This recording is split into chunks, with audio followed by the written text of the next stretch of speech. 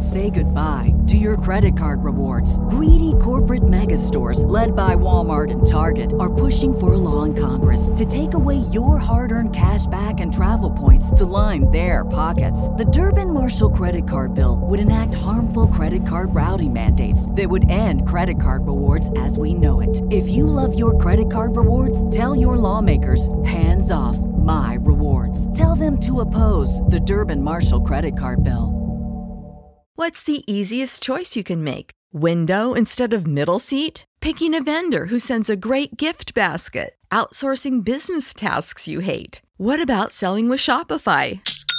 Whether you're selling a little or a lot, Shopify helps you do your thing, however you cha-ching. Shopify is the global commerce platform that helps you sell at every stage of your business. From the launch your online shop stage to the first real-life store stage, all the way to the did we just hit a million orders stage? Shopify's there to help you grow. Whether you're selling scented soap or offering outdoor outfits, Shopify helps you sell. Wherever and whatever you're selling, Shopify's got you covered. Sign up for a $1 per month trial period at shopify.com/try. Go to shopify.com/try now to grow your business, no matter what stage you're in. Shopify.com/try. You know that fresh produce is the best produce. That's why at Kroger, we invest in local farmers to bring you seasonal picks that taste fresh from the farm good, like sweet corn, refreshing watermelon, and juicy peaches. So whether you're a delivery lover, a picker-upper, or you shop in-store, your local produce always tastes 100% fresh, or you get a 100% refund guaranteed. Kroger, fresh for everyone.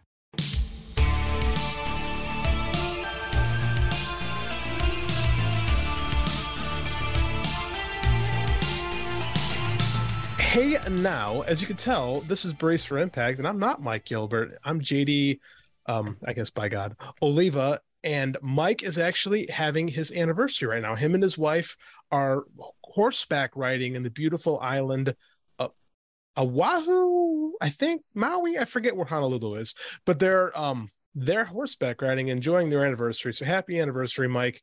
Go to hell because you live in Hawaii, and I hate you. So joining me today is my buddy, regular Scott Young from The Wrap, joining me today on BTI. What's going on, man? Not a whole lot, JD. Thank you for having me. And I'm going to have to take one of my personas from The Wrap, especially after watching this episode. I'm definitely Salty Scott on this episode. I wish Mike was here. Not that I don't want you here, but I just wanted to tell him how bad this episode of Impact was, just because I enjoy doing that. He set me up. I don't know if he set you up because we know the spoilers, but I didn't know it was going to be. I was actually excited for this episode because I knew what was going to happen, and I'm like, oh, this could be like a monumental episode, and wasn't good. Wasn't good. No, but, from top to bottom, honestly. Let's start off with something else that's not good. Lady Frost. Current knockout on paper, but she does not want to be. Apparently, Lady Frost has been asking for a release for, I think, a couple months now. She hasn't been used for a while in Impact, and she kind of went public with her complaints. According to her, Impact has several unpaid invoices from reimbursement payments, really, from her as far as like testing and some travel expenses go. And she aired those grievances publicly, requested her release. Impact fired back saying that's not accurate. We have paid those, and you're not getting a release, basically. So this is kind of a weird thing, because either somebody paid these bills, and it's gonna be very easy to figure out who that person is because somebody's got receipts, right? Mm-hmm. Yeah, and this whole thing just seems really weird. Like the whole thing about not paying somebody from this national company, it just seems out of left field. And Lady Frost, I don't know, man. This whole situation, it just seems out of nowhere and very random. There is some base to this. When Ethan Page left in early 2021, he voiced a lot of displeasure with Impact about not paying bills for travel expenses and whatnot. So it's not like this, and it's a small company, right? So it's not like it's unheard of for on company not to pay these things or try to get away. The problem with this is I don't understand. This is a legit question. I don't understand what either side is hanging on to as far as this supposed contract goes, right? Because Frost is signed to own, she can wrestle anywhere, right? It's a true independent contractor. She just can't do TV for anywhere else. So and it's a per date appearance. So it's not like she gets paid. She only gets paid from Impact when she wrestles for them. And she's not wrestling for them right now, but she can't go anywhere else. But is she really going to go anywhere else? Like, are either WWE or AEW beating down her door right now? I mean, I'll be a dick. I don't think so. So, I mean, why is either side all worked up on this? Like, I don't understand why Impact's not just like, fine, go. Like, it's not like because we'll talk about contracts and time and investment later on in the Patreon show. There's a hint. But I mean, like, Impact didn't spend a lot of money developing or investing time into her. So it's not like they're losing out on anything. It was a per appearance deal. She did her appearances. And I don't understand what she's all worked up about because she's only on a per appearance deal. Like, I'm starting to not get either side of this. Yeah, her side is really the one I'm not getting the most. As far as Impact goes, this feels more like, hey, what you're not going to do is try to disparage our name to build a name. So we're going to clap right back and make sure people know that we took care of business. We did what we were supposed to do.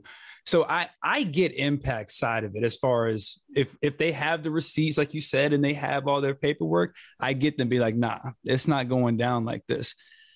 Lady Frost, though, because I'm with you, who is going to put her on TV as far as where she wants to be released and won't just work, stay on her contract and just keep working these independent dates, get better, which is what she needs to be doing anyway. Mm-hmm. But so, yeah, her side of the things is where I'm really is where that whole, it's, it feels random and just out of nowhere type thing. Impact, I get, because you're just not going to let somebody talk about you any type of way when you're building your name right now.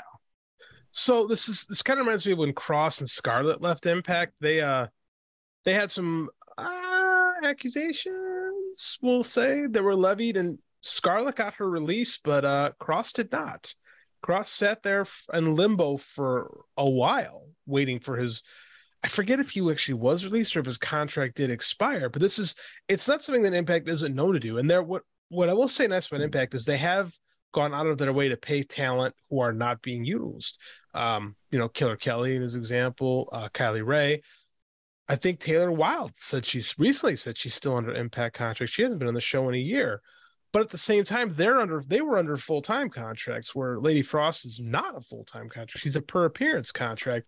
So again, I don't understand unless she truly thinks she's got a chance to land at either WWE or Impact. Why? I don't. Maybe someone can explain on this when they listen to the show later and reach back to me. But I don't understand. And saying one side is lying about these reimbursements. Absolutely. I don't know. I haven't seen receipts, so I can't say which side is factual and which side is, not being factual on this. But this seems to be like something that could be easily verified. Well, and not only that, but whoever does produce the receipts, the other side is gonna just look foolish. I mean, at the end of the day, whoever comes out of this on the wrong is just gonna look foolish. So like you said at the top of this whole discussion, I don't see what the real gain is out of it. Because if Lady Frost is right, okay, and now what? You know what I mean? Now what? So I don't see what the whole end game of the whole thing is anyway. I mean, like, I don't understand why. I mean, clearly Impact doesn't want her.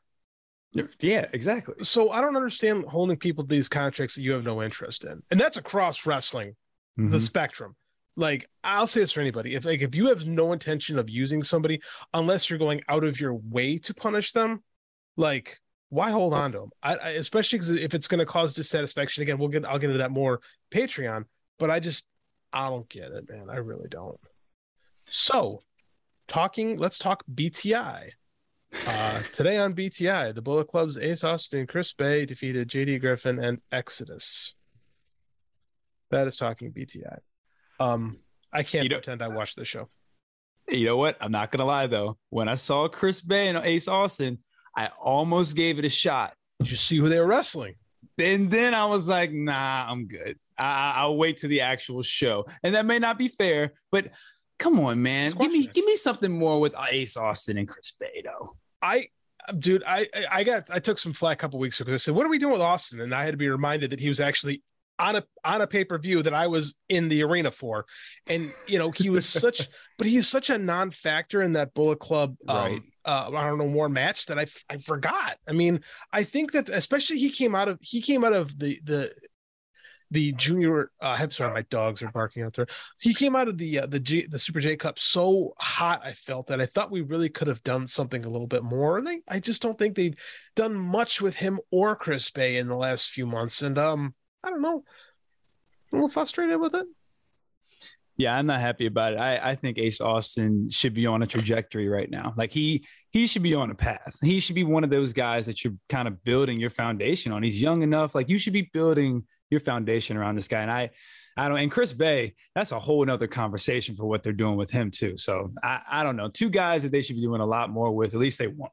Yeah, I don't get either of them really. I mean, you can't push, we talked about this before. You can't push everybody all the time. And I understand that, but there are guys that are being featured right now that I think aren't as good as these guys, as good as television characters or as good in the ring. So that's where I'm at. I'm like, I question who we're pushing as, I'm not saying like, oh, this guy's underutilized, because that's a harsh thing to say. I think that's one of the most overplayed internet wrestling fan tropes is this guy is underutilized. Well, I mean, like insert your favorite mid-carder, right? Everyone says it. Everybody's favorite guy who's not the champion is underutilized.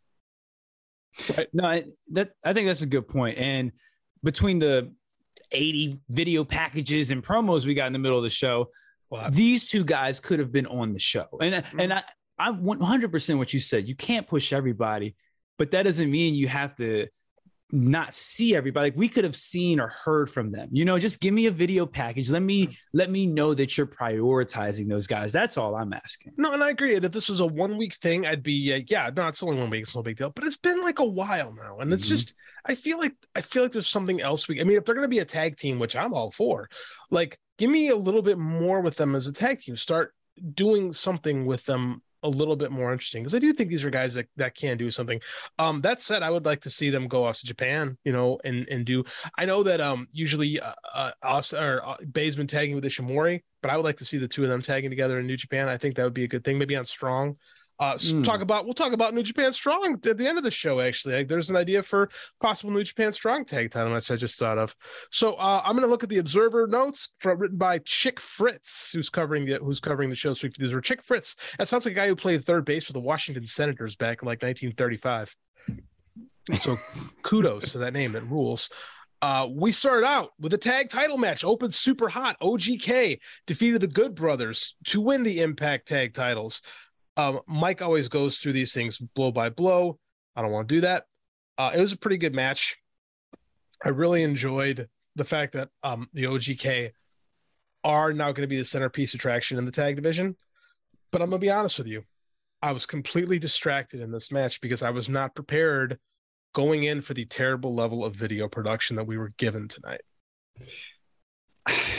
It starts here, and there's something in every segment that you're just like, what is going on tonight? As far as the match goes, it's a weird thing. As I'm watching this match, my main takeaway from it was Mike Bennett, especially when Maria's not around, is just a guy. Like Matt Taven's, that's how he came off to me. Matt Taven came off as a big personality, somebody I could be like, yeah, I'm getting behind that guy. Mike Bennett was just the guy out there for me. Now, when Maria came around and he's beside her and he's interacting with her, I'm like, okay, I see it now. I see why everybody's high on him. But when he was just out there with Matt Taven, I'm like, he's just a guy with Matt Taven. I agree with you, actually. I think that what makes Mike Bennett work, especially as a TV character, because I think he's a good professional wrestler. I think he's a more than competent pro wrestler who has good matches everywhere he goes. As a TV character, when Maria's not there, he's really lacking something. Like, I don't want to say he doesn't have charisma, but and I've always thought this, it shines through so much more when Maria's around, and Maria is such a strength to that. The kingdom, there's always gonna be the kingdom to me. The OGK package, like Maria is absolutely, the best part of the deal. And that's why Taven got to be the Ring of Honor champion, and Mike Bennett floated around, quite frankly, from promotion to promotion without him. There is something missing from him on his own. I can't argue that. And after the promo they cut backstage, while they had the match going on also during the promo, we'll talk about that. We'll talk about that when we get there. Maria is great in this role, the way she interacts with all of them. Even like her interaction with Kenny King was great. Like, well, I couldn't be with them, but I could be with Kenny King, like little things that she does with the characters just adds so much to it. She's fantastic. I think she's actually one of the best performers in this company. I really do. And you want to talk about underutilized? I said that's a overdone term, but I think she could be a bigger part of this Honor No More faction as like a leader. Like I don't think that she is being maximized, but I also don't know how long she is for the promotion. I know they're in a weird place, so I'd like to see more of Maria because I think she's really good at what she does. But this is it for Good Brothers. Doc and Carl, they're out. This was a good match. It wasn't great. Like, I was wondering what kind of Carl Anderson and Doc Gallows we were going to get. And I thought they did fine. The opening of the match was it was fine. It was fine. I can't give it more than that. It was fine. And the ending, just like the whole point of Maria not being there was, I felt like for them to find a way to cheat, and do like, I don't think what they did was really heelish cheating. That was just tag team wrestling. Team wrestling. Essentially, they got beat clean without their manager. Like it just, I don't know. The whole thing didn't make sense to me. It was very backwards. I am 100% with you. I think they tried to add a stakes to this match that wasn't really necessary, right? I don't think they were interested in protecting the Good Brothers on the way out, which makes sense. They're leaving. Why protect them? And Carl, Mike and I joke on the show all the time that big match Carl's kind of checked out lately. And I think that kind of carried over into this one. He used to have these super sweet set of abs. Those are fading a little bit, fading. So I think they're headed to New Japan, probably going to take a vacation for a little bit, be my guess. And then they're going to head back to New Japan would be what I think. But I thought this was fine, if not underwhelming. Yeah, very underwhelming, especially for a tag title change. And honestly, I probably had my hopes a little too high for this match. I was expecting a little bit more from this match because OGK's they're really good. They move around really well, and I thought that would just make it easier for Anderson and Gallows to have a really good match, and they didn't. No, I mean, I didn't have high expectations, and I'll tell you what, I'll be honest, I cannot judge this match because the camera's bothering me. Again, this is literally what I do for a living, what I've done for 20 years. I now teach this. I'm going to because I'm an Impact Plus subscriber on YouTube, when I teach video production 1 next semester, I jokingly tweeted this and I thought, no, this is actually a good idea. I'm going to show this episode to kids, this match in particular, why you white balance a camera. There were 2 cameras there that were, when we talk about white, I'll do a little production breakdown. White balance is cameras or computer, they're dumb, right? The human eye knows how to adjust to light. The sunlight produces 56 degrees Kelvin light temperature. Like that's the light temperature of the sun. Your typical light bulb produces 32. That's the average light bulb. So the sun color looks different than like indoor lighting color. Right. And your eyeball reads it different, but it knows how to adjust. Cameras don't know how to adjust. You have to tell it. So if you're outside shooting outdoors, you have to tell it to read 5600. If you're indoors, normally you have to tell the camera to read 3200. And there's a lot of different ways on a camera to do that. You can program it in manually, or this is my favorite. You can stick the camera, you can press the white balance button and have the camera zoom in on a white piece of paper, and you tell it, this is white. That's literally what it is. That is how you set white balance. You can either program it manually, or some cameras all cameras really have a preset too for indoor and outdoor, or you just push the button that says white balance. That's it.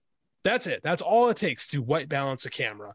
And the fact that this has been such a problem in this promotion drives me crazy. It looks like they don't freaking care. And that's so unprofessional.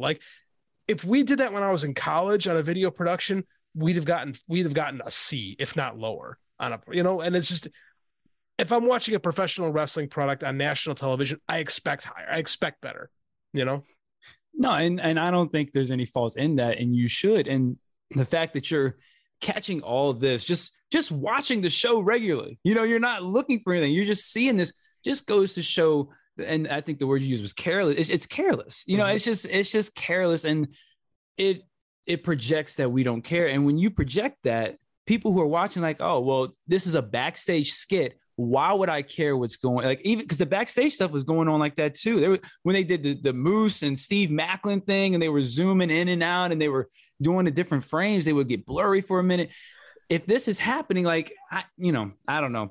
I'm with you. And I don't think I think this is the type of stuff they should be called on, because this is little things they could be improving on. That's it. Like, that stuff didn't bother me much, because that's kind of what Impact's been doing for years. And that's mimics like reality TV, because reality TV will do that. Where they'll like snap zoom and try to get a focus. It's a reality TV trope. And that actually doesn't bother. There's other backstage of the bother. That doesn't bother as much. What bugs me about this is, like, we're a tape show, right? They tape the show. So if you make a mistake, video editor, right? I can color correct. I can fix that. Yep. Like, there's so many levels there's so many levels that there's something this could be addressed in, and they're not. It makes me go, who is working in these things? They're owned by a television network, for God's sakes. Like, you wouldn't know it.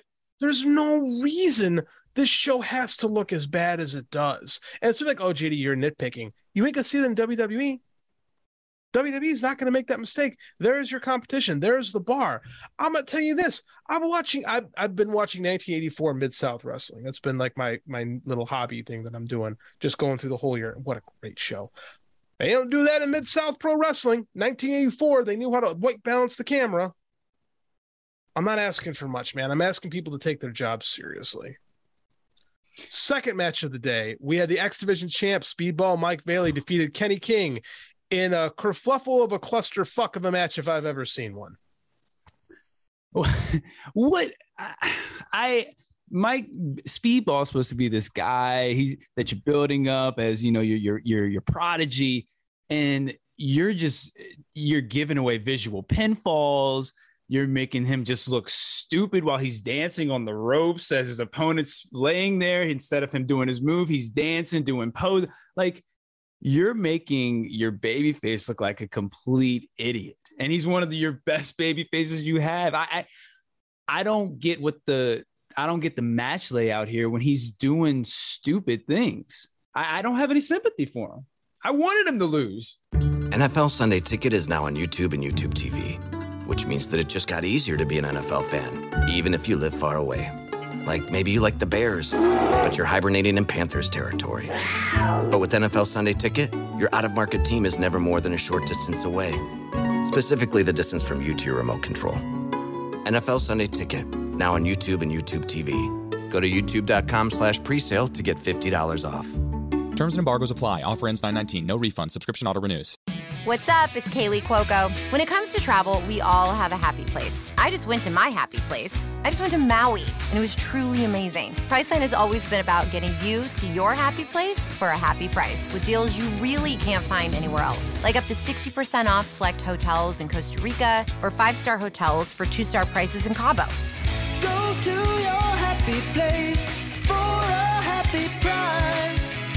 Go to your happy price, Priceline. On the grand scale of dumb baby faces, because Hulk Hogan was not a dumb baby face. He was like he was always outsmarting the bad guy. And then you had Sting on the other scale, who was the dumbest baby face of all time, constantly being outsmarted by the villains. This was like 10 past Sting on the babyface dumb Richter scale. Like, I've never seen such idiocy. This booking, and this would bother me too, is the false finish. Like, the visual pinfall, right? Kenny King reverses the sunset flip. Maria holds dance. Very old school to see something like that. I kind of appreciate that. And the second referee comes out and says, no. And they did that pseudo Eddie Graham thing, and they totally bury every other referee that's ever going to make a decision whenever a heel wins. Because why here and why not any other time? Because you can't tell me a heel is not going to win by cheating, because that's what they do. Like, I understand they think it worked in the moment, but why don't we do this constantly? Like, you've established that it's a dangerous establishment. Like, you establish that referees are watching from the back. So why don't they do this every time a heel wins? Well, it wasn't even the referee from the back. It was the referee that was knocked out. Oh, that's what it was. But that makes it worse though, because how often do you see a ref bump in a title match? You know what I mean? Too damn often, to be quite honest. You know what I'm saying? So like, for them to do that, and you mentioned the visual pinfall with the actual 1, 2, 3. If you want to be technical, that was the second one, because when he low blowed Mike Bailey, he got a 1, 2, 3 right there. You're right. Like, I have no idea what the thought process was for this matchup. And like, why are you protecting Kenny King? Like, I'm a fan. I like Kenny King. I like what he brings to the table, but he's not a guy you need to be protecting right now when you got Speedball across from him. No, I this whole thing was baffling. Can I give you a hot take? Go ahead. Speedball, a little overrated. I haven't seen that 5-star banger. Now, I haven't watched all of his matches, but just from what I've seen, he's good, but I haven't seen the great yet. So I think that people, like, he's having really good indie matches, right? Really good. Like, and I'll admit that. I saw him live at Emergence. I can't remember the name of the show I went to in Chicago, the Impact show, and he wrestled Jack Evans, and I thought the match was and most of it was on Evans. Evans blew up. Like, he looked great physically, and the match started, and I think he got tired 30 seconds in, and it did not work afterwards. But I mean, Speedball's good in the ring, but what is a Speedball? Well, it's something that Kenny King wanted to pop, because that's all I knew about it, was that Kenny King wanted to pop him. Like, that's just, I mean, I just don't, as a kid, this bugs me about, like, TV, right? This is a TV promotion. This is only a TV promotion, by the way. Like, Impact is a show that spends a lot of time with character development, more so than most wrestling promotions. Like, it was a small roster, and oftentimes we spend a lot of time with these characters, establishing, getting to know them. They do a lot with them. I don't know anything about Speedball. I almost called him Knockouts. He's been the X Division champ for a bit now. Like, he's been in this company for a while. Like, he's probably not the best talker, I'm assuming, but I don't know anything about him as a character. I don't know what Speedball means, right? I don't get it. Like, I don't, and this is what I'm talking about earlier, is like, I like Chris Bay and Ace Austin are fully fleshed out characters, right? They can both talk, they can work excellently. Like, they're a well-rounded package. But I mean, Speedball, and he's good, don't get me wrong, but he's got this hot indie name right now, and I feel like Impact is jumping on that. But as a TV character, I don't feel anything for him. And I'm the guy who keeps saying every week, it's got to be about more than matches. It's got to be about more than matches. And this is almost like, I think it's got to be about more than a match here. Because especially when you got an angle heavy match like this one, I think that this didn't do much to help him. All I think of Speedball's an idiot now as a character. I think he's an idiot. You know, and one of the things I like to think about when I'm thinking about like how a character is presented is that, what if somebody's watching this for the very first time? What if they're tuning into this show for the very first time and they see Speedball and they see him do all these dumb things, but he comes to the ring and he's posing and he's doing these ninja poses, and it's like, who is he? And the announcers aren't doing him any favors either, because they're not really talking about who he is. They're talking about what he's done. They laid out his streak. But still, who is Speedball? Like, you know, when they talk about Kenny King, they talk about him beating Rob Van Dam and him being a big part of Honor No More. And they laid out all of this.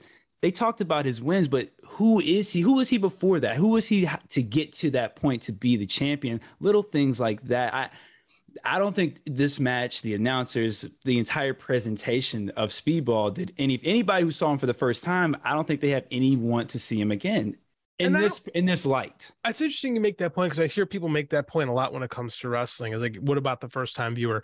I'll go the other way with this. As like, you watch most TV shows, like if I turn on the next episode of House of the Dragon, they're going to assume I've watched the previous 2 episodes, and if I don't, I have to go back and watch them. So that doesn't bother me. I hear what you're saying. It doesn't bother me as much. But I watch the show every week and I don't know who Speedball is. That bothers me more, because like, I don't feel like we've done the character work to go. I think it's just, well, this guy's got a hot name on the indies. Let's take advantage of it right now. And I don't know, man, I feel like we could be doing better. And I feel like there's guys that are as, and I'll say it, I think they're as good, that don't get the character work that have the character work that aren't getting the time that Speedball's getting right now. That's a personal opinion.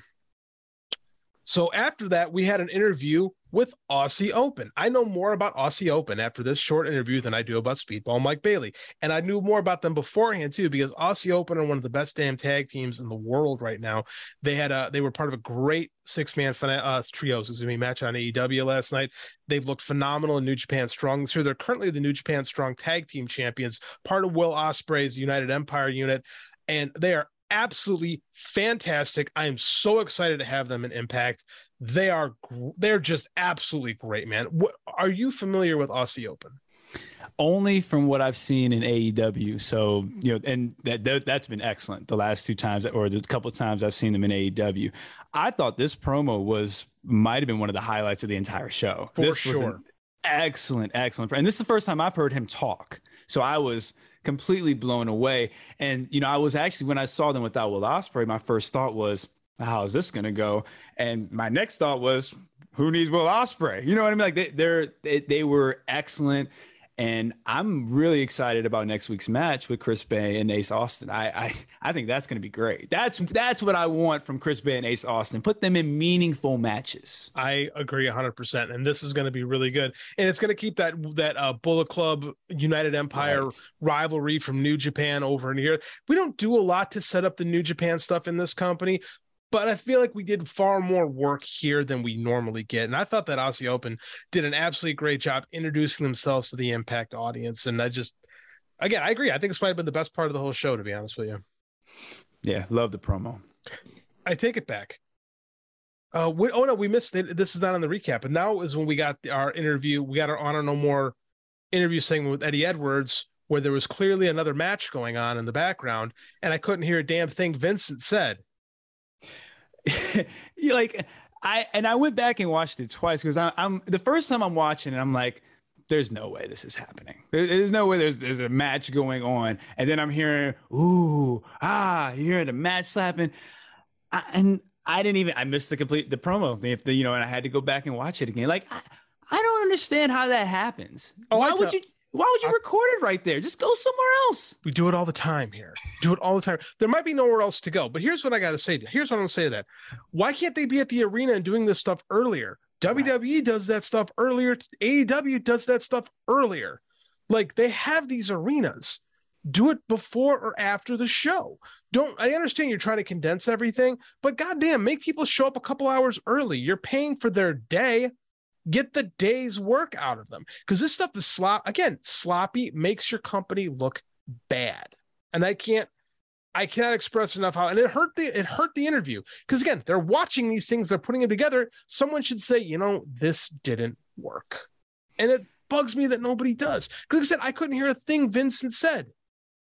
Yeah, and he was talking, when I went back and listened to it, he was talking about how him and PCO, sometimes people just don't understand PCO. Eddie Edwards got mad at him because he didn't respond to him, believing him that he was going to win the title and stuff. So there seems to be a little dissension between PCO and Eddie Edwards. That was kind of the gist of what Vincent was saying. He said, I'll handle PCO. So it looks like Frankenstein is going to go back to working on his monster. That's fine. At some point, I feel like we got to get PCO. I feel like we've been stretching this out for months now of having PCO turn babyface, because again, nobody wants to boo that guy, and I still don't think he really fits in with this group to begin with, especially where we're at now. But whatever, I don't book the show. We forgot that actually Macklin, and after the Aussie Open interview, we had Macklin and Moose in the background, briskly debating the Sami Callihan subject, and got the barbed wire. I always forget the name of this match. Barbed wire massacre match coming up, and perhaps they're working together. Looks like probably not. Moose wouldn't answer any questions. What did you think of this interview segment?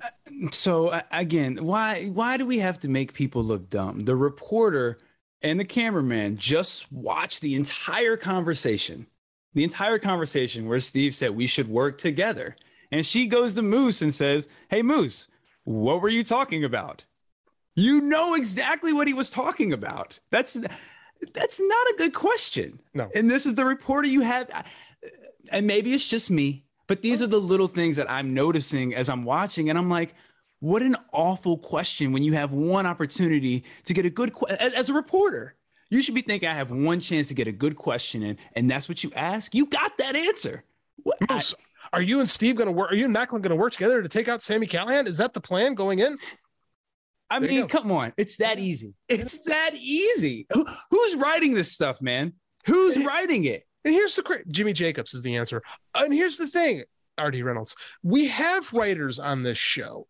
Like sometimes the AEW stuff, I think it's kind of jumbly because the guys are left on their own to cut their verbiage. And then sometimes that's not a good decision. But everyone's telling people what to say this time around. Crazy, man. Like, I don't know, man. This is, again, this was such a sloppily produced episode of Impact. It really disappointed me. Let's talk about something that wasn't disappointing. Mickie James came out for a promo and yeah. Well, let's clarify. Let's clarify. Please. Mickie and the twins came out for a promo. let's clarify. She wasn't out there alone. Mickie James, man. I don't know what else to say that doesn't get me in trouble, but hey, Mickie a bad woman, man. It is what it is. Real. She a bad woman, man. That's Richmond, VA, 2 up, 2 down, my hometown. That's a bad woman right there. The first part of the promo, I was like, all right, I don't know where this is going. I felt like we were going, I didn't know where it was going. But then when she started talking about, the deathbeds that she's been on and kind of the lows that she went on, and she took you all the way down to those lows. And when she's like, but because of you guys telling me who I am, that I'm Mickie James, I'm not giving up yet. I love the twist at the end and the way she flipped it, and really good promo from a great pro. And I love how she's taking all these elements from the Flair thing, where if she loses another match, she retires. And, I'm going to be honest with you, and we're going to talk about later on, I think all of her matches now feels bigger than Jordynne Grace and her title. Like she feels like a bigger deal than the champion. I agree.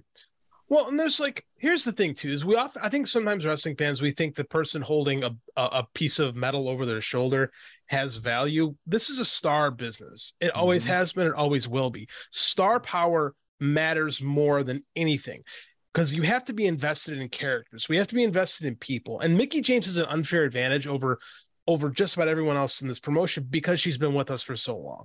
And we've been on such a journey with Mickie James. And, she started in this promotion as Alexis Lurie in 2003 with CM Punk, ironically enough. So, I mean, her roots go through this place. So when she cuts that promo, fans that have been watching this program for a long time, that have suffered with this program for a long time, it means something, right? And a lot of people have those same ties with her through WWE. So, and I think that Mickey's one of the best promos in the game. I'll say underrated promos in the game. Like when people talk about good promos, Mickie James doesn't come up, but she's really good at it. Really good at cutting promos. Yeah, and I think this is going to kind of change that narrative. And the reason that is, if we're being honest about it, is because she's an Impact. Like if she was on a bigger scale and she was doing this on a bigger stage, bigger stakes, bigger matches, I think recognizing kind of what you're acknowledging is how good she is, especially in the game, because like Deonna, me personally, like Deonna's not a great promo. I don't think Jordan's a great promo. I don't think Chelsea's a great promo. And Mickey's been able to really carry a lot of these feuds with her really carrying the mic work on a lot of these. I agree with you. I think that I think we've got a lot of ring talent in the Knockouts division right now. I don't think we have a lot of personalities. I think it's one reason why Jessica Havoc's reinvention as Jessica has worked so well, is because it's been all, and we saw that, I forgot about that. We saw that vignette too with her, Rosemary and Taya. That's worked well because we've seen personality. Like we get so obsessed with the star ratings and the match is this, and this has got to be this. At the end of the day, and this is everywhere, what connects to people in television wrestling is character. And Mickie James has a strong character that we've been invested in literally for decades. So wherever they're going with this, it's going to work and it's going to be really good. Another promo we missed was Violent by, I think the end of Violent by Design, actually. Big Joe going to go off and kick Cancer's ass one more time. Didn't stop him before, won't stop him this time. One of the toughest human beings on the planet. Godspeed to you, sir. And then Eric Young says he's leaving, and Diener, maybe he follows him, maybe he doesn't. I don't know. As long as we stop getting Eric Young doing a Bray Wyatt impression, I'll be happy. I thought this was a really good send-off, a good way to kind of disband the group, leave it open for that, so that way they can always come back together at some point. I actually, as someone who watches WWE, WWE just can't help but just have a breakup and a feud. I appreciate them just going their separate ways, being like, hey, respect to you, go do your thing, go handle your business, come back, we'll still be right here. But why can't brotherhoods just end like that all the time?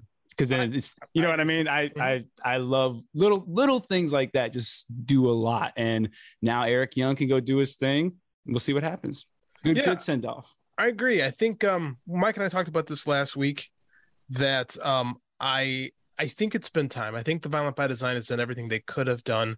The gimmick is played out at this point, and they need something else. And this was good. Like not all of your relationships have to end with violent feuds, right? Like a lot of times you just say, hey man, it's time to do something else. And you say, hey bro, peace out. See you later.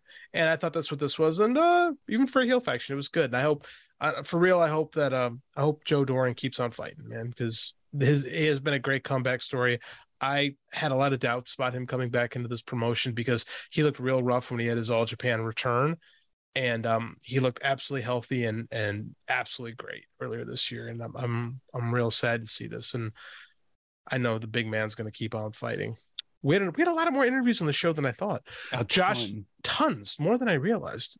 Josh Alexander sat down, did an interview, and all I could think about was the match going on in the ring, because that's all I could hear one more time.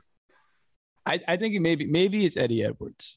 Maybe it's a rib on Eddie Edwards, because every time I saw him backstage, I heard a match going on in the background. So who knows what the hell is going on with that? And don't forget, we also had a Killer Kelly promo at the beginning of the show as well. That was great. Man, let me tell you something. I was enamored with her. I was like, yo, you like to watch me watch you as you do. What in the world? What is going on? Did you watch last week's episode? No, I didn't. She crept up from behind Tasha and put her in the rear naked choke. And it was like the most erotic rear naked choke I've ever seen in my entire life. Like she has this look on her face the whole time, and she puts it on. I'm like, Jesus Christ, am I watching the Spice Channel from when I was a kid? What is this? Like, it's awesome. It was great. It was great. It was a great video package. It definitely made me want to see her choke somebody out and watch her do it. When she let what's Sasha's Heavy's name? Savannah Evans. When she had her by one hand and she put her other hand on her neck and started cheesing at her with that mouth guard, I was like, whoa, okay, I'm in. I'm in. I know it works, man. If I try to explain to someone, they'd be like, you're messed up. But I'm like, no, man, you cannot not watch this as a red-blooded male. You cannot not watch this and just be like, whoa.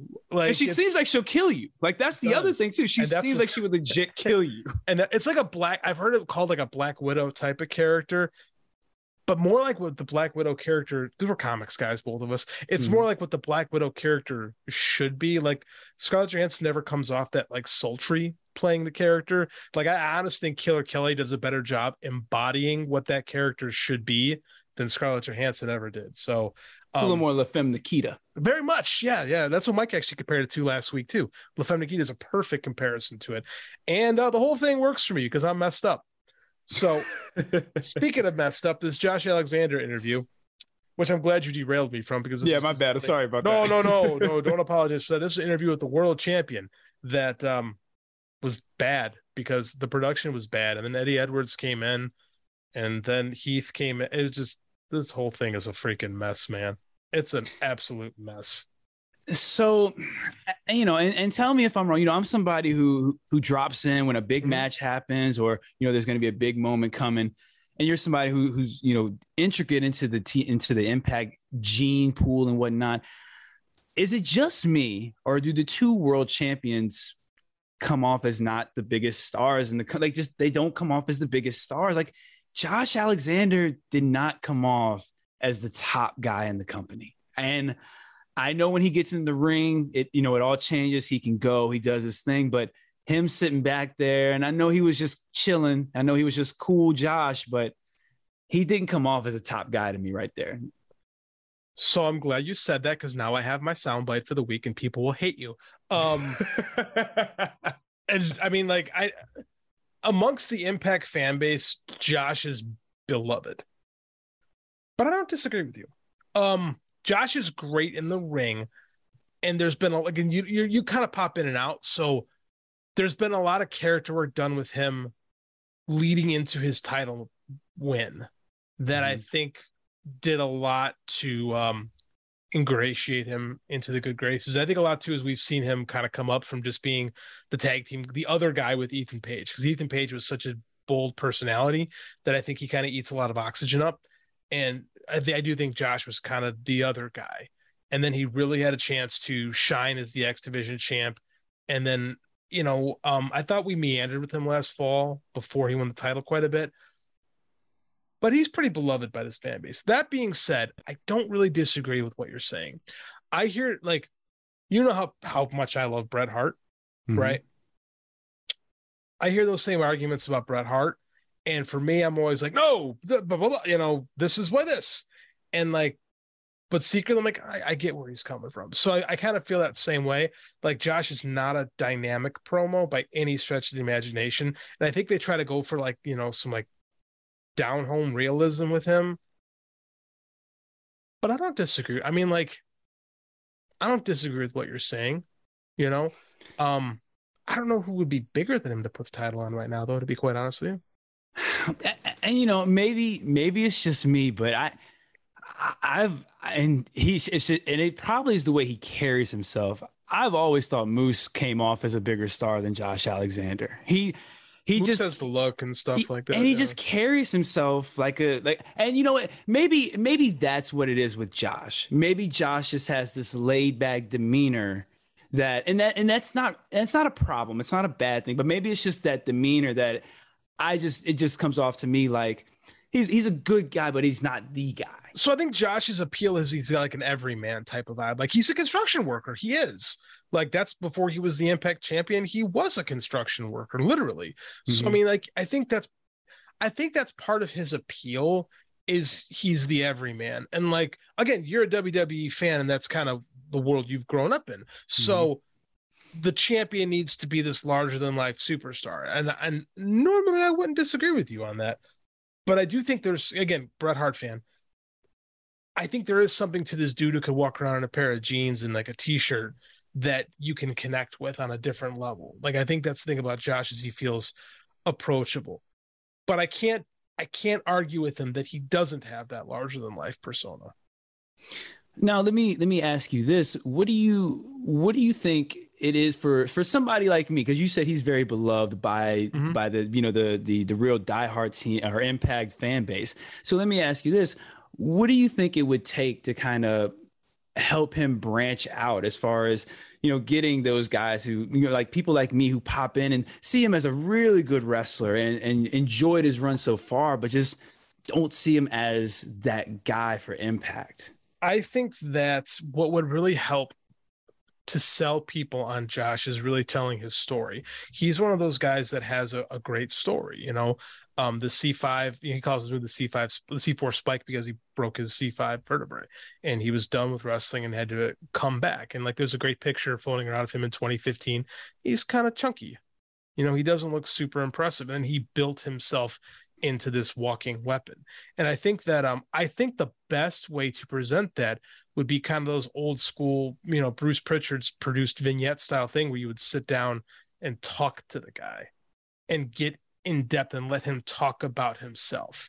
I think that would be the best way to introduce him. Now, again, we're all kind of there because we've seen that and we've heard that story. If let's say AEW were to sign him tomorrow, the best way to introduce him would be literally to have like Jim Ross sit down with him and tell the Josh Alexander story.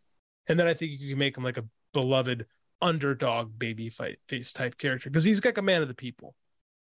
But if you don't know that, I could easily see you not getting it, So let me follow up with this, and Yeah, then please.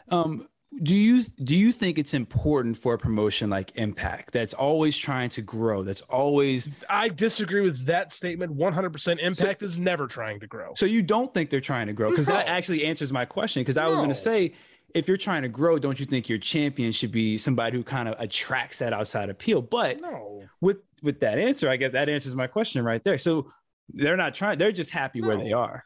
This is the argument we get in the. So you're new to the Brace for Impact chat. This is the argument that we have all the time: is what does Impact want to be? And I'm of the mind that Impact is very happy with what they are, and they'd like to sell a few more tickets, but they're the top rated thing on Axis, and that's what Anthem bought Axis for, and they're good. Well, hey, if you're the top rated thing on the show, and that's the show they own, I guess you're right. So you don't need your champion to be this larger than life character when you can just bring these larger than life characters in, have them do a couple shots here and there, and you can have your champion, whoever it is. So essentially, he's very Bob Backlund, right? Bob Backlund had this reign in WWE and WWF, where he was this very much this man of the people type of champion, and it worked for a while. But by like mid '82, people started to tire of the act, right? The problem with Bob Backlund is he was champ for too long, right? And then it really, the cracks really, by '83, the cracks really shined through on him. Now, I'm not comparing him to that, but there's similar characters in that regard. Now, WWF at the same time was booking all these larger than life characters on the undercard and for Backlund to wrestle. So you would get guys like Superfly Snuka, Magnificent Morocco, Dusty Rhodes would come in. He had this great feud with Superstar Graham, right? This big personality guys. So I think that an everyman champ can work if you surround him with larger than life characters. Okay. But I get it. I get where you're coming from. I think it's just a different approach. And I think that I don't think Impact is trying to grow right now. And Moose had his reign, and I hate the my turn kind of thing, but it had to go to a babyface next, and I don't know who else you would go with, to be honest with you. No, I think that's a good point. Who else do you go to? So that's a great point. I don't think there's a strong enough baby face in the number 2 position. The next one was here. It was Heath. And Heath is over in this. I'm the same as you. I get it. I cannot stand when he's on the show. But I was in the crowd in Chicago when he ran to the crowd and everybody went nuts. Heath's over to this fan base, and he's going to lose to Eddie Edwards, and he's basically Chief Jay Strongbow here. So that's fine. It's what it is. I've learned to accept it. Whatever. He's another everyman type character. I think that's what people relate to him. He seems like a guy who just works hard and wants to take care. It's all about his kids. Right. What I'm saying? It's about his kids. But Josh has talent. So that's the difference. Yes. A lot more. So in a match that I thought should have been better, Mascara Dorada defeated Alex Zane. Mascara Dorada, of course, my WWF friend here, the former Grand Metalik. I thought he looked really good. Alex Zane just doesn't do a lot for me. I've seen him a few times, a few different promotions, different style, different, going against different people. And he doesn't do it for me. The whiskers on his face don't do it for me. He's fine in the ring, but there's plenty of people who are fine, who are good in the ring. I did think Dorado looked pretty good. I like his whole style on the ropes, the way he walks the ropes and stuff like that. I thought he looked pretty good. The match was too long though. You don't wait. Why? And I think you've said this before. Why do people think that a long match makes it better? If this would have been 5 minutes with all this action packed in, it'd have been great. I don't disagree. It's funny. The only time luchadors win matches in this promotion is when they come from WWE. The rest of the time, luchadors get beat all the time on this show. My qualm with it being long is it's cold. This is super cold match. Alex Zane's been here, I think, once, maybe twice before, and they just threw him on the show, and we haven't been introduced to Dorada. Right? This is his first appearance on the show, and they just kind of put him out here. Like, hey, remember Grand Metalik? He used to be really good in New Japan, I swear to God. That was kind of how I felt like, because again, he was just a dude in WWE. He didn't do anything. Insanely talented, but I feel like he's got to rebuild his reputation. And he can here, but It was fine, right? It wasn't bad. It was fine. But again, it was too long for a match that was just super cold. And again, there's no story. Like, I guess Metalik going to have a shot. I know I'm doing it. Dorado's going to have a shot now at Speedball, and that'll be a good match. But again, cold. Nothing really. I mean, like, I don't know. I'm just bored with, hey, this match is going to be a good match for the sake of it's going to be a good match. Like, I want stakes. I want investment. I want character. Like, I don't know. Didn't do much for me on the whole. Again, we got 30 video packages and we couldn't get a quick 30 seconds to introduce the guy you're about to introduce and put over.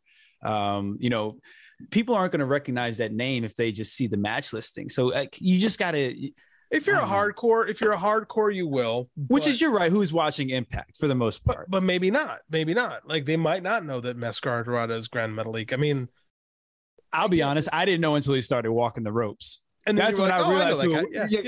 Exactly. Yeah. I mean, because again, he had a very whole home run in WWE, not through any fault of his own. They just, Vince, if you're not Rey Mysterio, Vince don't care about luchadors. Yeah, after the Cruiserweight Classic, he didn't care about anything. He had nothing to do with it. He didn't care. He didn't book the Cruiserweight Classic.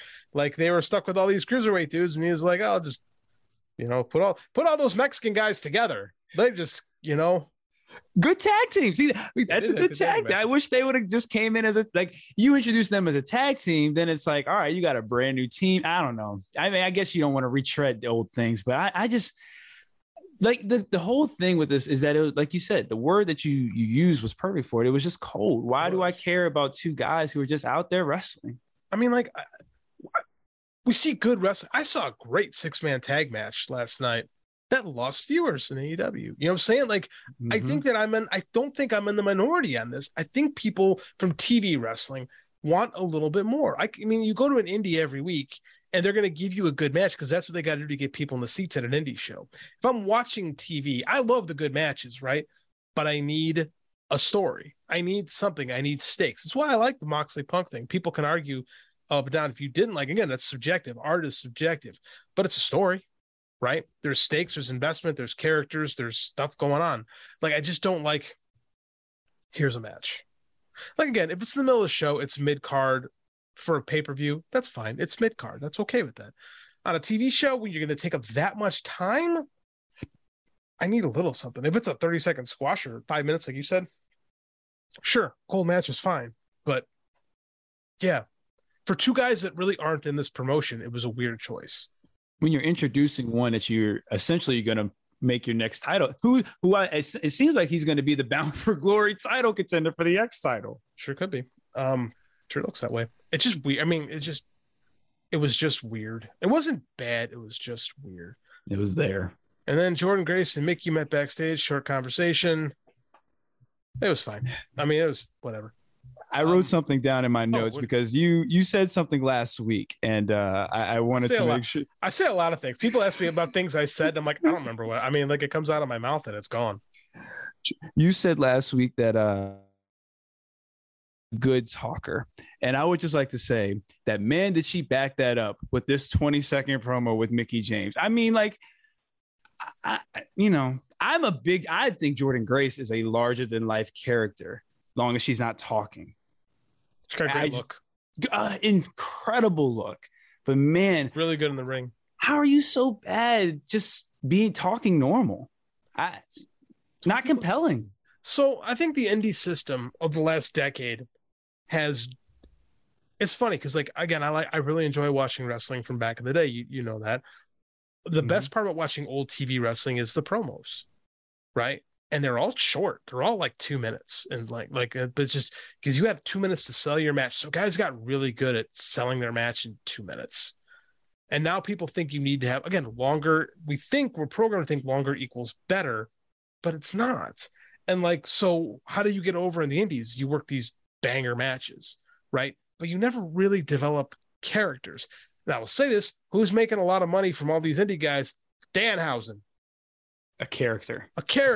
People like characters. And it's always been that way in pro wrestling. Don't tell me it hasn't, because I'm going to throw you Gorgeous George. I just don't think they work on this character stuff. And I almost think WWE, where they do, it goes too far, where you just, you're reciting lines and you're not really, that's too much in the opposite direction. right? I think wrestling's trying to find the middle again, and some people are better than others. And not everybody's going to be a talker. That's why we have managers. So I don't know. She's great. She's great in the ring. I think she should be a heel, and I think she should have someone talking for her. And with what's coming up after the main event, I am a little concerned about the build to this match and the match itself, to be honest with you. Oh, I have thoughts about that. Let's get into it. Deonna Purrazzo, Masha Slamovich. So Masha's intro music is this whistling, and it struck me. I'm like, she doesn't whistle. Why do they have this little stinger at the end where she's whistling? Is she a good whistler backstage, or did we just decide that we needed to have this whistle? Because Masha has been in this company since November, and all I know about her is she has goofy hair and she's Russian. That's it. She's a killer. She's really good in the ring. Again, no character development from her. She's in a title match. They're doing something with her interesting. That's fine. But how, the promotion of this match is not going to be great because one can't talk, one doesn't talk. I've seen a couple of her running over people, and I came away from this match just blown away by Deonna Purrazzo. Oh, Deonna's the best. She is incredible. I mean, she's incredible. Mm-hmm. I am perplexed that she's stuck in this throwaway. For me, a throwaway tag team when you have she's a star. Yeah, man. That's what she wants to do. She had a long run with the Impact title. You can't just be champion for. Okay, I'm talking to a WWE fan. You can't just be champion forever.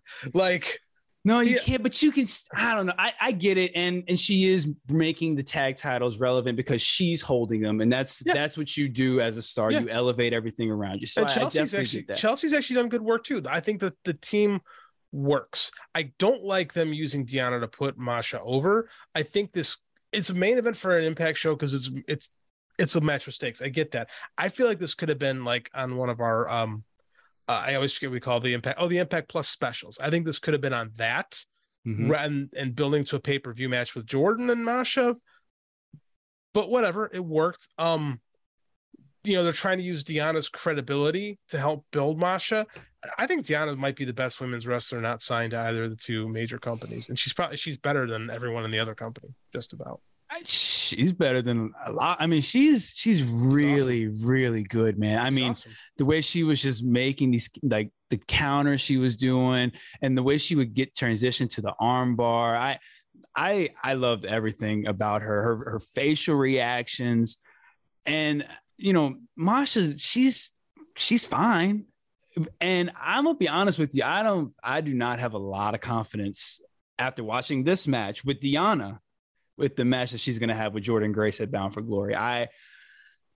Jordan's not better than Deonna. And I don't know if Jordan's going to be able to get a better match out of Masha than Deonna did. Masha's a pretty good worker. She's young in the business, but she's pretty good. I think the match they will have will be pretty good. I don't think the build for it will be very interesting. But it's Impact, and it doesn't really matter what they put on the show. That's true. Right? They're not WWE or AEW, a company that looks at their quarter hours and goes, well, we have to book this to get our viewers here. Doesn't matter. Doesn't matter what goes in Impact. That's why anything can main event at Impact. Doesn't matter. Their ratings are what they are. Nothing, it gives you some freedom, but it also tells you that, they could just do it. It doesn't prove anything, I wonder, though, if part of this has to do with them realizing kind of what we said, that Mickie James's match is going to be the top women's match on the card, regardless. As well it should be. Yeah, as well it should be. Her match with Deonna, her stuff with Deonna last year was fantastic. And we talked earlier about Deonna. I don't think she's a bad promo. I don't like her voice. I always like the content of her promos. Of it. I just don't like the way she says it. And that's just it's a personal thing. I actually think that her content's usually pretty good. She knows her character. I enjoy Deonna quite a bit. That is the term underutilized in WWE gets thrown around a lot, but she wasn't even on the show. She wasn't even on NXT. That's wild to me. That's the real term of being buried. Yes. You know what I mean? That's really being buried is when you're not on the show. She was not even on NXT, right. Ever. They had her there and she did literally nothing. It's her and T-Bar. And it's crazy to think that they they had her sitting on the bench, handing out water, and they got Lacey Evans main event in Raw about to beat Charlotte Flair at WrestleMania until she got pregnant. Like it's crazy to me. Please don't make me tell you why that is. Well, we know why. I'm gonna leave that one alone. We know why. You're not wrong. Like there's like a video clip of Lacey Evans and Sammy Guevara floating around where she's like yelling at them, and I remember thinking there's just two very unlikable people in one shot right there. Like that's just a nice cross section of unlikable human beings. That's Impact for this week. If you were rate the show, I'm gonna rate the show. Tell me what you would rate it. Oh my gosh, dude! I'm gonna give it a 4. Wow, 4 out of 10. I was really disappointed in this show, man. I was gonna give it a 6. Oh no! It's definitely not getting a 6. And I'm giving it a 4 because the Aussie Open promo was great. That was good. The Killer Kelly package was really good. Sick, I like her, and she's wearing on me. And there was some okay matches, and Mickey Deanna Praza was, and Mickey. Oh yeah, Mickey. I'll give it a 5. Okay, fair. Mickey. Wow. I'm usually not the person who rates the show higher. There you go. Scott, tell them where they can find you. You can find me on Twitter at Knee4 Marvel vs. DC. That's the number 4. JD, I appreciate you having me on. It's always a blast coming on here talking Impact. That's awesome. Stick around for Patreon. Breaking news. Patreon. Welcome back. So, last night, a former Impact talent made his AEW debut. W. Morrissey is now part of the All. We didn't get the graphic, but I'm assuming he's some sort of All Elite. I'm shocked. This happened. I thought for sure he was going back to WWE. I'm shocked too, and I'm excited about this because he's completely different from everybody else on the roster. Different moveset. He's just going to be completely different, and I'm also really happy that Stokely is going to be right involved in the mix. Like that's a great combination. That's a great pairing. His little tail talking all that smack with that big man right behind him who you're not going to do nothing when he's glaring at you. And Morrissey he looks fantastic. So I think this is great news for AEW and Morrissey. So as long as he's happy, I'm happy because I think he's going to do really well there. A year ago, I sat here on this show saying, Cass, Impact brought in Big Cass. And I have never been happier to be wrong about a guy. That dude got his body and his mind in line, and he was so improved. And he clearly proved to AEW that he's willing to come in and do business because he got squashed by Wardlow a few months ago, which didn't get mentioned, but I'm sure will be at some point. I thought for sure he was going to go to WWE after all that, but no, he is AEW. And I tell you what, I think over the next month, we're going to see Stokely Hathaway and that group he's putting together become a force in that company. Because I got a hunch one more guy is going to join up with old Stoke and maybe he gets the CD player back. I'm not as surprised that he didn't go to WWE, especially with Triple H in charge, because him and Enzo were never a top tag team in NXT. But they were a draw. They were over in NXT. They were absolutely over. In the glory days of NXT. Yes, they were absolutely over. But they never put them as the top tag team. Because they sucked. I can't really argue with that. But their matches they were able to get good matches out of them in NXT because of who they were working with. Mm-hmm. And I do think it was telling that they didn't put the belts on them, even though you said they weren't as good as everyone else, but they were so over. So you can make an argument they were one of the most over acts in the entire NXT. So did they need the belts? That's a fair point because they didn't. They did not need. It would have just made a great moment, but it would have done nothing else. They absolutely did not need the belt. Fair point. I just got a chat from our good friend Mike, who's supposed to be right now enjoying his wife's company for their anniversary. I know he's going to listen to this, so I'm pointing that out. Kyle O'Reilly just finished having neck fusion surgery. Oh, wow. So similar surgery that Trent had. I was supposed to have that surgery 20 years ago, and I was told I would be pretty much done with my wrestling career. And I said, no, I'm not doing that. I rehabbed it for 6 months instead. And I was okay. So he's actually, his neck's clearly in much worse shape than mine. But apparently, according to this, 3-month recovery time. So the surgery's gotten a lot better over the last 20 years, which is great. Glad to hear that. AEW was also going to be a topic. AEW released Bobby Fish. So I guess that Elite Undisputed Era feud is never going to happen. Yeah, that's over. And, hope Kyle O'Reilly, hope he gets well soon. And that actually makes the Bobby Fish thing just make even more sense, because it's like Kyle O'Reilly's not going to be around for a little bit. What exactly would you do with Bobby Fish anyway? And if Bobby Fish doesn't want to be there, I mean, let him go. I mean, why keep somebody that doesn't want to be there and is just openly talking about going to war for the other company? You know what I mean? Like, and I get it. You want to go to bat for your guy, but you don't say stuff like that when you're working for. So you don't do stuff like that. I'm fairly certain he knew he wasn't getting re-signed, because according to Brian Alvarez's contract ended today. So I'm fairly certain he knew it was over. Mm-hmm. Right. So I think he's angling. This is pro wrestling. I'm certain he's angling for another job, and I could see them picking him up as like a coach or something like that, which is fine. Like, yeah, we talked about with Frost earlier. Like, I'm of the mind that we'll get into this too, because we're here. I'm of the mind that if someone doesn't want to be with the company, I think you should try to smooth it out with them first. Mm-hmm. Right, especially if you've invested time and money. Like the story we had floating around in our Fight Game Media group, the story floating around was that 3 AEW talents asked for the releases, and they're all talent who have significant others in WWE. So it was interesting to me that it does seem like Triple H is a shit disturber, trying to sow some bad seeds in the locker room. I'm amused by that. But at the same time, like, I think that a couple of them are people you put significant time and money into.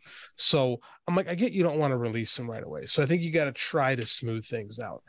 But if they're not happy and they're making people around you unhappy, I could see you letting them go. But I think as an employer, I think you need to do your due diligence to try to make your employee happy before, because we've seen it from both companies now where they're just like, no, we're not releasing you, and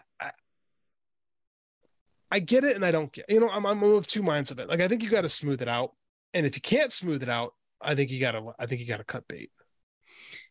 So, as far as the Tony Khan side of it goes, I kind of get why he's like playing hardball a little bit, because in his mind, he's thinking, you guys got released by WWE, you got cut, and I came and picked you up and put you on national television in a prominent position.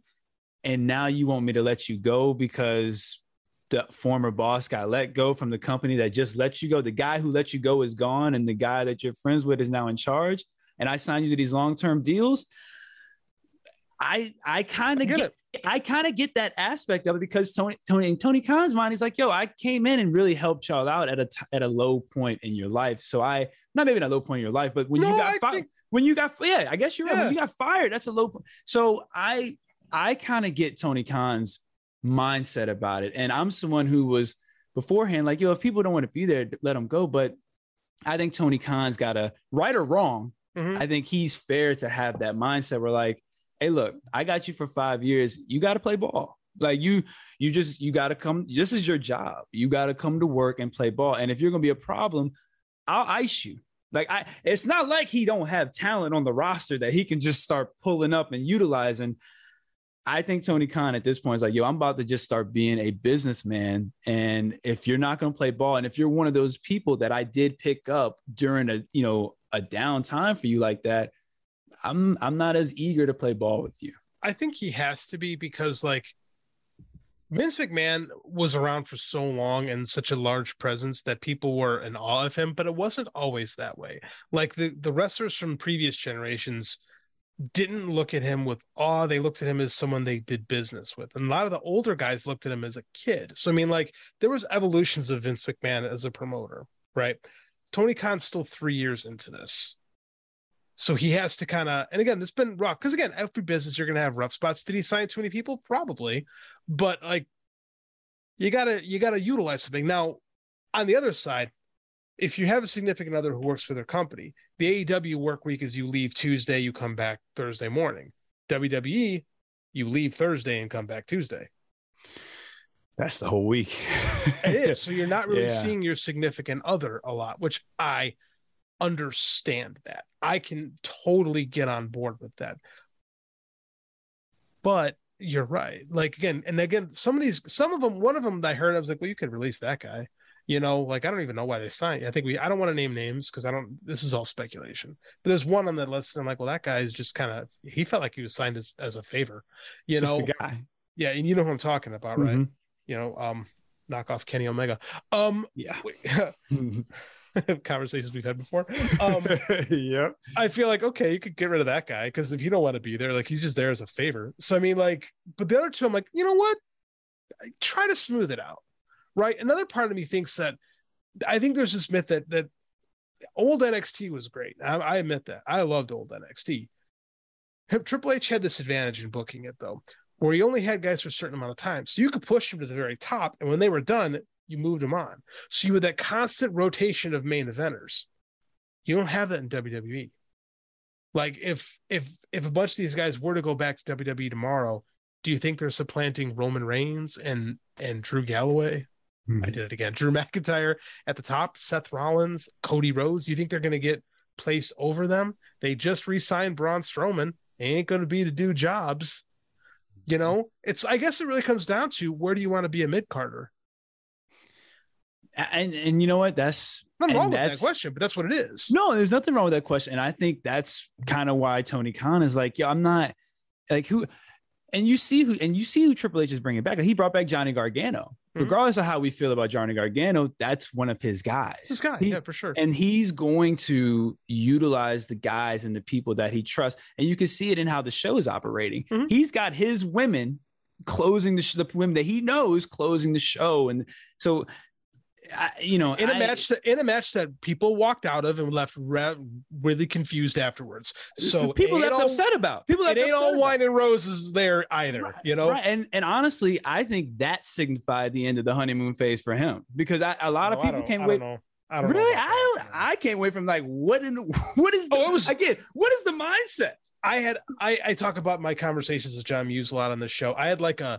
I'm at school in my lunch hour, right? And I got all these plans for the lunch hour. And I started texting Muse, and I wasted my whole lunch hour texting John Muse because I was like, I don't get this thing. And he was more on board than I was, but we spent like 45 minutes texting back and forth about the match. So, I mean, like, there's a lot of, and I'm not even a big WWE fan, but I mean, like, for me, I was like, what? Why? Right. Huh? Right. That don't make sense. I mean, like, so it ain't perfect. I was thinking about being a wrestler. I would never want to be a wrestling booker. If I write, like, I'm a writer, right? If I write, the crowd goes crazy. The crowd went crazy, right? I mean, like, I said it.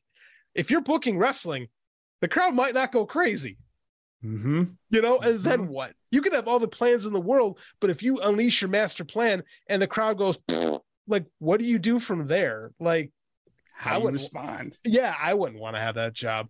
But I mean, like, I do think it's interesting. I do think you have to look at these things on a case-by-case basis. There are some people who, by their nature, will never be happy, right?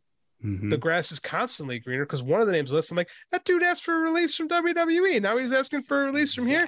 So, I mean, like, part of me is like, oh, you're just a malcontent. And you think you should be better than you are. Like, you think you should be booked higher than you're booked, but everyone books you in the same place. Maybe the problem isn't everybody else, you know? And I know you're not trying to admit, but the person you're talking about, they're very similar to Mike Bennett. when they don't have that other part, it just doesn't work. So I don't know, man.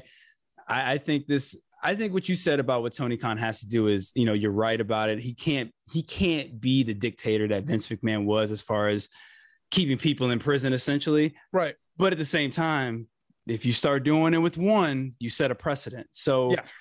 He's in a tough spot, and there's not going to be a right answer for it. I think he did the right thing by suspending Eddie Kingston, because he cracked whip on someone that's beloved in that company by both the talent and the fan base. You have to do that. Sometimes you have. But then he gave him a match. He gave him a better match. Because But at the same time, like he took the punishment like a man and went publicly and said, I effed up. I did this. I won the Patreon. True that. I fucked up. I deserved it. So he's getting I see people like upset about this. I'm like, he's giving him a cool match on the pre-show for sure. Like, but it's a Sammy Bone. Let me get Sammy on there. Let me get Sammy a match too. Nobody likes Sammy. He's one of the most unlikable people in wrestling. That's hilarious though. So I found, I don't know, I find this whole thing interesting because, like, again, with any job, there's going to be issues, right? And as a leader, Mike does a great job breaking this down because Mike is a leader. That's his job. Like, you know, he I can't tell you what he does specifically. I forget where he is in the military. I don't understand those things. But Mike is a leader of men. He helps shape young men into, you know, being adults. I get them as teenagers and then I kick them to people like Mike. So I'm like, you finish this. I'm done with this. Kid's annoying me. So I mean, like, that's interesting to me. What do you do from here when you have grown men? Like, not everybody's going to be happy all the time at work, right? Nobody is. Mm-hmm. How do you, as a leader, how do you do that? And this is interesting to me because I think this has been the most trying time in Tony Khan's career. There's been ups and downs in AEW, like, and he's usually come out ahead, but this has been a little different this time. So I want to see 6 months down the line what this company looks like. Because again, wrestling changes. Remember in January, people are like, oh man, WWE's never been worse with morale. Everyone's miserable. That was the Royal Rumble. That was September 1st. That was like 8 months ago. Mm-hmm. Right? Things change so quickly in this sport. So it's fascinating to me. As a WWE fan, what's kind of your outlook on this? Because this is why I like talking to you, because you and I have very different fandoms. So I want to hear kind of what you think on it. I think what's most interesting about this is, for me, with Tony Khan, is it has nothing to do with wrestling. Like, it has nothing to do with what's going on in the ring or storylines, because I think, you know, regardless of how you feel about it, he has shown that he is capable of putting together coherent storylines that people get attached to and that elevate talent. You know, he has done a good job of elevating talent to get to certain places. This is going to be the real test because he's passed all the storyline in-ring tests. I mean, we get a 5-star match once a month with Tony Khan. You know what I'm saying? Like, they almost don't mean anything anymore. And you know what I mean? Like, it's almost like you're getting cake with every single meal. And you know, it's not something you argue about, but he's shown that he's got that in taken care of. This is where Tony Khan, as the businessman, as the owner, as the head, and kind of as the face of this company, because he puts himself out there all the time. He's constantly tweeting, doing the interviews, the scrums, and all that stuff. This is where he's really going to, when we look back at this years down the road, this is going to be one of those moments that we talk about. Hey, remember how Tony Khan handled this? Remember how he smoothed things out like this? Or it's going to be, remember how Tony Khan let everything fall apart right here. It started with this guy, then it snowballed and snowballed. So this is going to be a very important time because it has nothing to do with in the ring stuff. Vince McMahon had 40 years basically on top. Eric Bischoff has a podcast. That's a big difference right there. That's the truth. I mean, that's a big difference right there. I mean, like, you don't gotta be one or the other, but you have to find to live somewhere in the middle, right? Because I don't think it's crazy to say Vince ruled WWE with an iron fist, right? Mm-hmm. Like, absolutely, that's not arguable.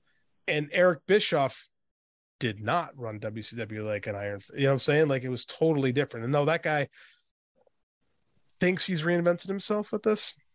And they'll have like a legion of people who watched wrestling in the 90s telling him how great he was. And that dude, I'm a huge WCW fan. The last 2 years of that promotion was real hard to watch as a fan, you know, and he's a big reason for it. So I'm super curious to see where this goes. You know, we talked earlier about Joe Doring battling cancer again. And this has been bothering me a lot because, like, is that just saying, oh, cancer is terrible, blah blah blah, but I mean, like, the injustice of defeating brain cancer one time and being told you're never going to wrestle again, defying the odds, beating it, coming back and proving that you still have got it is incredible. To have to do it again is tragic, man. I can't think of another word for it. Like, and I have nothing but faith the big man will come through, but it just thinking about the injustice of it all bothers me, you know? It's a when I heard it, it was a really heartbreaking thing to hear. And, you know, things are bigger than wrestling. And it always just seems like, you know, for me, it just seems like the genuine people are the ones that just seem to get dealt just some really bad hands sometimes. And, you know, I'm somebody who believes that you only get dealt what you can handle, and you're not going to get dealt anything that you can't handle. So as you said, you know, we got to keep the positive energy, the positive vibes. And that means we have to fully believe and expect him to come back from this again and make another great return. And that's why I mentioned on the show, I loved how they ended it on a little bit more of an upbeat note, you know, and I thought Eric Young got a little emotional as he was, you know, talking to him backstage. It seemed like he was getting a little bit emotional. Like it was, what he was saying was legit. Like, you go and kick that thing's ass, that sickness ass. You know what I'm saying? Like, and I felt that. And you could tell that he's got the wrestling Impact's fully behind him. The wrestling community is getting behind him, just from what I've seen online and stuff. So, you know, again, it is heartbreaking, but I fully believe he will come back from this, because you just don't get dealt stuff that you're not ready for. And he's beaten it once. He'll do it again. I love that, man. I really love that outlook. It's just, it's tough, man. It's real tough. My dad's going through a second bout of cancer. Like I'm probably projecting that onto this, because like, I'm like, man, we did it once. I got to do it again, and it's a different form, and it's not a big deal. He's like, that's fine. I'll be fine. I'm lucky, and I'm like, it's weird to me, like how you can. I never would be able to do that. To just go, it's not. I got this. Don't worry about it. I couldn't do that. So I marvel at the strength of a person who can do that, because I don't know, man. I don't think I could. So last weekend, there was a lot of sites that were super excited about Impact bringing a new guy in who could be a difference maker, right? People, I saw it all over the place. Fightful, Post, all these guys. Oh, Impact bringing in a new name. Impact bringing a guy that we've been demanding for over a year. People saying, "Oh man, Shane Taylor Impact," and it happened. Shane Taylor debuted in Impact and lost to Crazy Steve on Before the Impact. So my question to you, Scott, is who did Shane Taylor kill? Because it feels like this guy has more heats than anybody. Like, Ring of Honor closed and nobody gave him a look. Impact finally throws him a bone, and I like Crazy Steve. I'm a Decay fan, but he's not pushed. Like, I don't know, man. This feels like hey, thanks for coming. Please don't come back. I mean, I was baffled when I saw this. Shane Taylor is a guy who, you know, he's like, I mean, he might be one of the biggest indie names left out there who's not signed to anybody. He might, if not the, right? I mean, with probably him and EC3. I mean, like, I'm not even counting EC3. I mean, like, but he's got a name. Right. No doubt. And, you know, he can work in the ring. He's a good talker. And when he was Ring of Honor, like the last bit of Ring of Honor television is him as Ring of Honor TV champion, the 6-man titles. Yeah. He was really good at leading his faction, leading his crew. He was different, and he hits a completely different demographic. And let me tell you, Black Twitter loves some Shane Taylor. You know what I mean? Like, we love some Shane Taylor, and that's not saying that he's not an appeal to everybody, but that's just a whole nother demographic that you're hitting and that you're getting into. And I don't understand. And like you said, what did he do? Because nobody's giving him a shot. His partners are getting picked up everywhere. Khan got picked up a week after Ring of Honor folded. Tony Khan's like, yes, give me that guy, which I get it. You look at Khan, the guy looks like an action figure. Like, sign that guy all day. He could be something. But like the group work, especially in a company that prides itself on trios. Oh my gosh. I'm blown away. And then I'm like, okay, I was thinking this, like, okay, Impact's got him. We need another main eventer. He could be babyface. He can be heel. This is a good pickup. Mm-hmm. And then this, I'm stunned. You know what? I wasn't even mad about him losing. What I was mad about him losing to was Crazy Steve. I mean, like that tells you everything you need to know about how they feel about Shane. On BTI, the show nobody even watches. Like, come on, man. Like he can't even get on the show. Come on, man. What? They put Mascara Dorada on today, and he hasn't been on TV. I mean, like, I don't get it. I all I can think is this dude must have serious heat with people. It's so weird because, like, I can't help but compare him and Keith Lee, because that's when I first met both guys, is when they were in that tag team in Ring of Honor, and they're very different personalities, but they actually made for a pretty fun tag team. And Keith Lee split off, and then he was Evolve champ, signed by WWE. Now he's in AEW with World Tag Team champ, and then Shane Taylor's sitting at home. And it took him a while to really get going and find himself in Ring of Honor. And Shane Taylor, it did. Yeah, and when he did, he caught fire. And STP's like you mentioned, that's a great Hoss trio. You know what I mean? You have so many. I don't want to use the term little guys, but smaller wrestlers. They do, and they do, yeah. And you could bring in these Hosses. You know what I mean? Like, and she's so different. That's the thing that you need in wrestling. We talk about characters. Great wrestling is not enough. You still have to be different. You still have to stand out in some type of way. And him being this thick black man who can move and just lay you out, and that right hand that he lays you out with, looks great. He seemed like he would be perfect for AEW. Like, he just seems like a perfect fit for them. And then the Impact thing, who is Impact to tell this man that he can't be a part of their promotion? You know what I mean? That's how I'm looking at it. Ed Nordholm specifically. It's crazy. I don't get it, because I feel like this is a guy as a heel could be a challenger to Josh tomorrow. Mm-hmm. As a baby face, he could go against Honor No More, because he's got that Ring of Honor credentials where you could bring him in to oppose these guys, right? Like, he just fits into this promotion. So, I mean, like, okay, like, if you wanted to, because we do this a lot in wrestling, match up black people just because we do that. Like, you tell me him and Moose wouldn't be freaking awesome? The two completely different body types, right? Two completely. Even though you mentioned two black wrestlers, they're completely different. Totally different. You know what I mean? They're completely different. The way they carry themselves, the way they talk, what they talk about, they're completely different. So that works because they're not carbon copies. They're completely different. Absolutely. Physically, spiritually, emotionally, like, you get those guys and they can both cut promos. Like, you could of all the meandering, pointless promos we get on this show, you could put those two in the ring for 10 minutes, let them talk, and I'd be like, yes, this is good. Give me more. Like, I don't understand. Maybe there's something that I just don't know about, but I am baffled by why he wasn't signed months ago. I've never seen anything like negative about him. They have, and like, I guess the thing that really gets me with AEW right now, with him and specifically, is they have Ring of Honor. Like, maybe they're waiting for a TV show or something. That hasn't stopped them from signing people. And you've been doing pay-per-views. You've been doing Ring of Honor pay-per-views. So, like, Brian Cage is sitting at home collecting these nice checks, working indies when he wants to, waiting for that Ring of Honor thing, which who knows with Warner Discovery what's going to happen tomorrow. Like, that that's place true. I don't know, man. I would like a more stable partner if I were them, but I don't think they got much choice.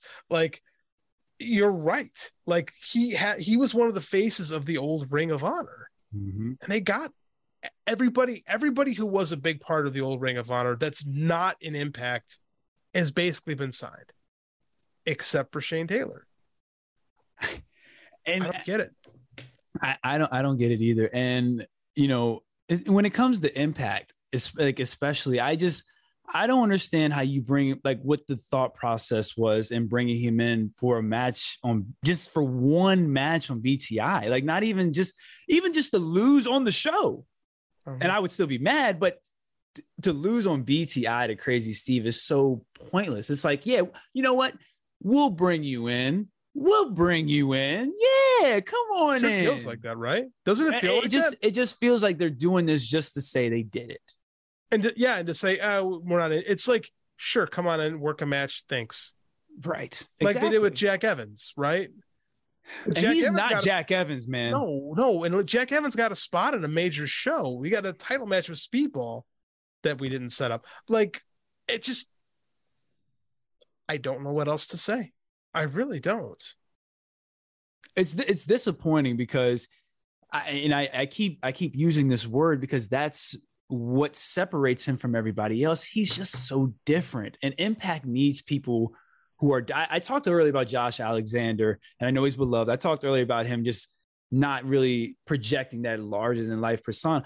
When Shane Taylor walks on screen, your eyes are locked in. I agree with that. That's what I mean by kind of like that persona, that projection of a top guy. Like that's when you walk on the screen and you can't take your eyes off somebody. That's kind of what I was referring to. And I kind of get like Gresham not working out because I don't think Gresham has much of a personality, right? Very good in the ring, excellent in the ring. But I mean, like, as far as personality goes, like when they put him with Tully Blanchard, I went, oh, that makes sense. As a heel, okay. Gresham really struggles with promos and his personality, but makes perfect. That imploded, but it made sense on paper when I first saw it. I'm like, oh, this will work. No, I was wrong. Shane Taylor doesn't have that, right? He doesn't have those. Like, you can just put him on TV tomorrow, and he's interesting. I don't know, man. He must have heat with a lot. Something happened. Something happened that we don't know about, and that's obviously not being talked about. But something absolutely had to have happened because there's no other explanation for it. Heat's a real thing, man. Having heat is a real thing. So you're a big WWE fan, and this is an Impact podcast, so I have to ask: is former TNA World Heavyweight Champion Drew McIntyre, aka Galloway, winning the Universal title at the Clash of the Castle this weekend? And if you say no, I'm going to get angry. Well, I will tell you this. On The Wrap, which is the show also on Fight Game Media I'm a part of, I said no, that he was not going Really? to. But that was before I saw that incredible video package what an amazing that they did on Drew McIntyre. And I'm going to be honest with you, and maybe I'm living in the moment, and that's fine. That might be one of the best video packages they've ever done. And maybe I might be in the moment, and I can fully accept that. And it's because of the hype of the weekend and all that. But let me tell you, I was on the Fight Game podcast with Gigi and John LaRocca. You're on the flagship this week. And yeah, it was a big show right there. And I said that I think Drew McIntyre is going to do it. I think he's going to walk out as double champion. And because I just don't see how you set everything up like that. And I think he walks out as double champion. Whether he stays as double champion, that's a different thing. Both belts on the line? I thought. Well, it says undisputed title, and but Paul Heyman is going. I fully expect Paul Heyman to do his Paul Heyman thing. I think Drew walks out with both, and I could honestly see Sammy costing Drew the.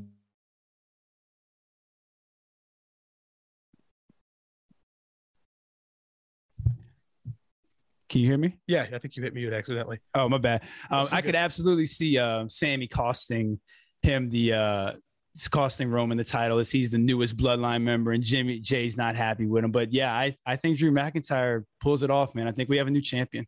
I certainly hope so, because my favorite WWE production video ever is the Daniel Bryan monster video. Like, it's for WrestleMania 30. Yeah, WrestleMania 30. That was great. That was what brought me back as a wrestling fan. I love Bryan Danielson. I love that video package. This was right up there with that, man. It was so good. Even someone like me that, like, any reason I can't go at WWE, I'll take it. I was blown away. Like, I'm like, man, maybe I should watch this show. Like, it got me that interested because I love McIntyre. I'm a TNA guy, man. Galloway, love this guy. So it would just, I know he's won the title before, but those pandemic, I mean, not really. No fans. Really, that was a really, like, I'd like to forget 2020 ever happened, to be quite honest with you.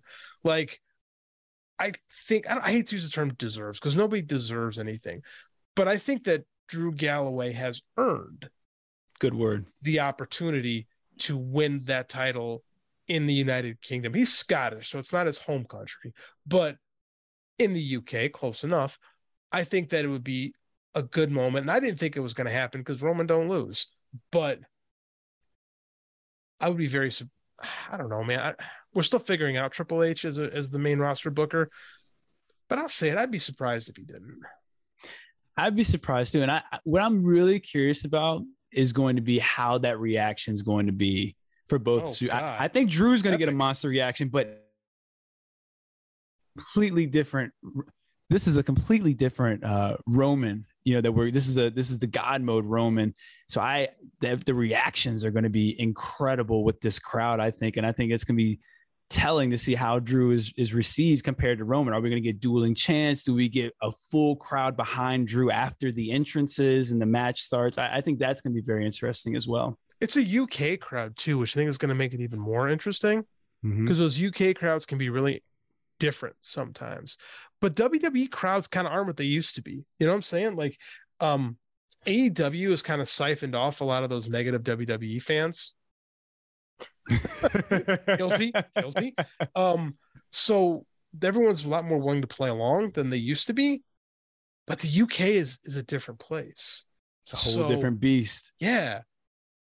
I'm fascinated to see how this turns out. I think it's a great, if you love professional wrestling, God, is this a great weekend. I'm with you. Even starting with like Worlds Collide. That's going to be a great show. Yeah, I think that's going to be a really strong show. And the match that I'm probably looking forward to most is the one they just added, was Ricochet versus Carmelo Hayes. I'm a huge Carmelo Hayes fan. Love what they've done with him. And I think Ricochet and him are going to have a really good match. But yeah, and then you go to AEW, and you mentioned, and I do want to touch on the Punk thing real quick. I didn't like that they gave away the match on free TV. That being said, you can't argue with what they were able to do with that kind of hype and anticipation, because it carried over to the following week, and Punk cut a great promo. And this match is going to be really... Steel cut a great promo. Ace Steel cut a great promo.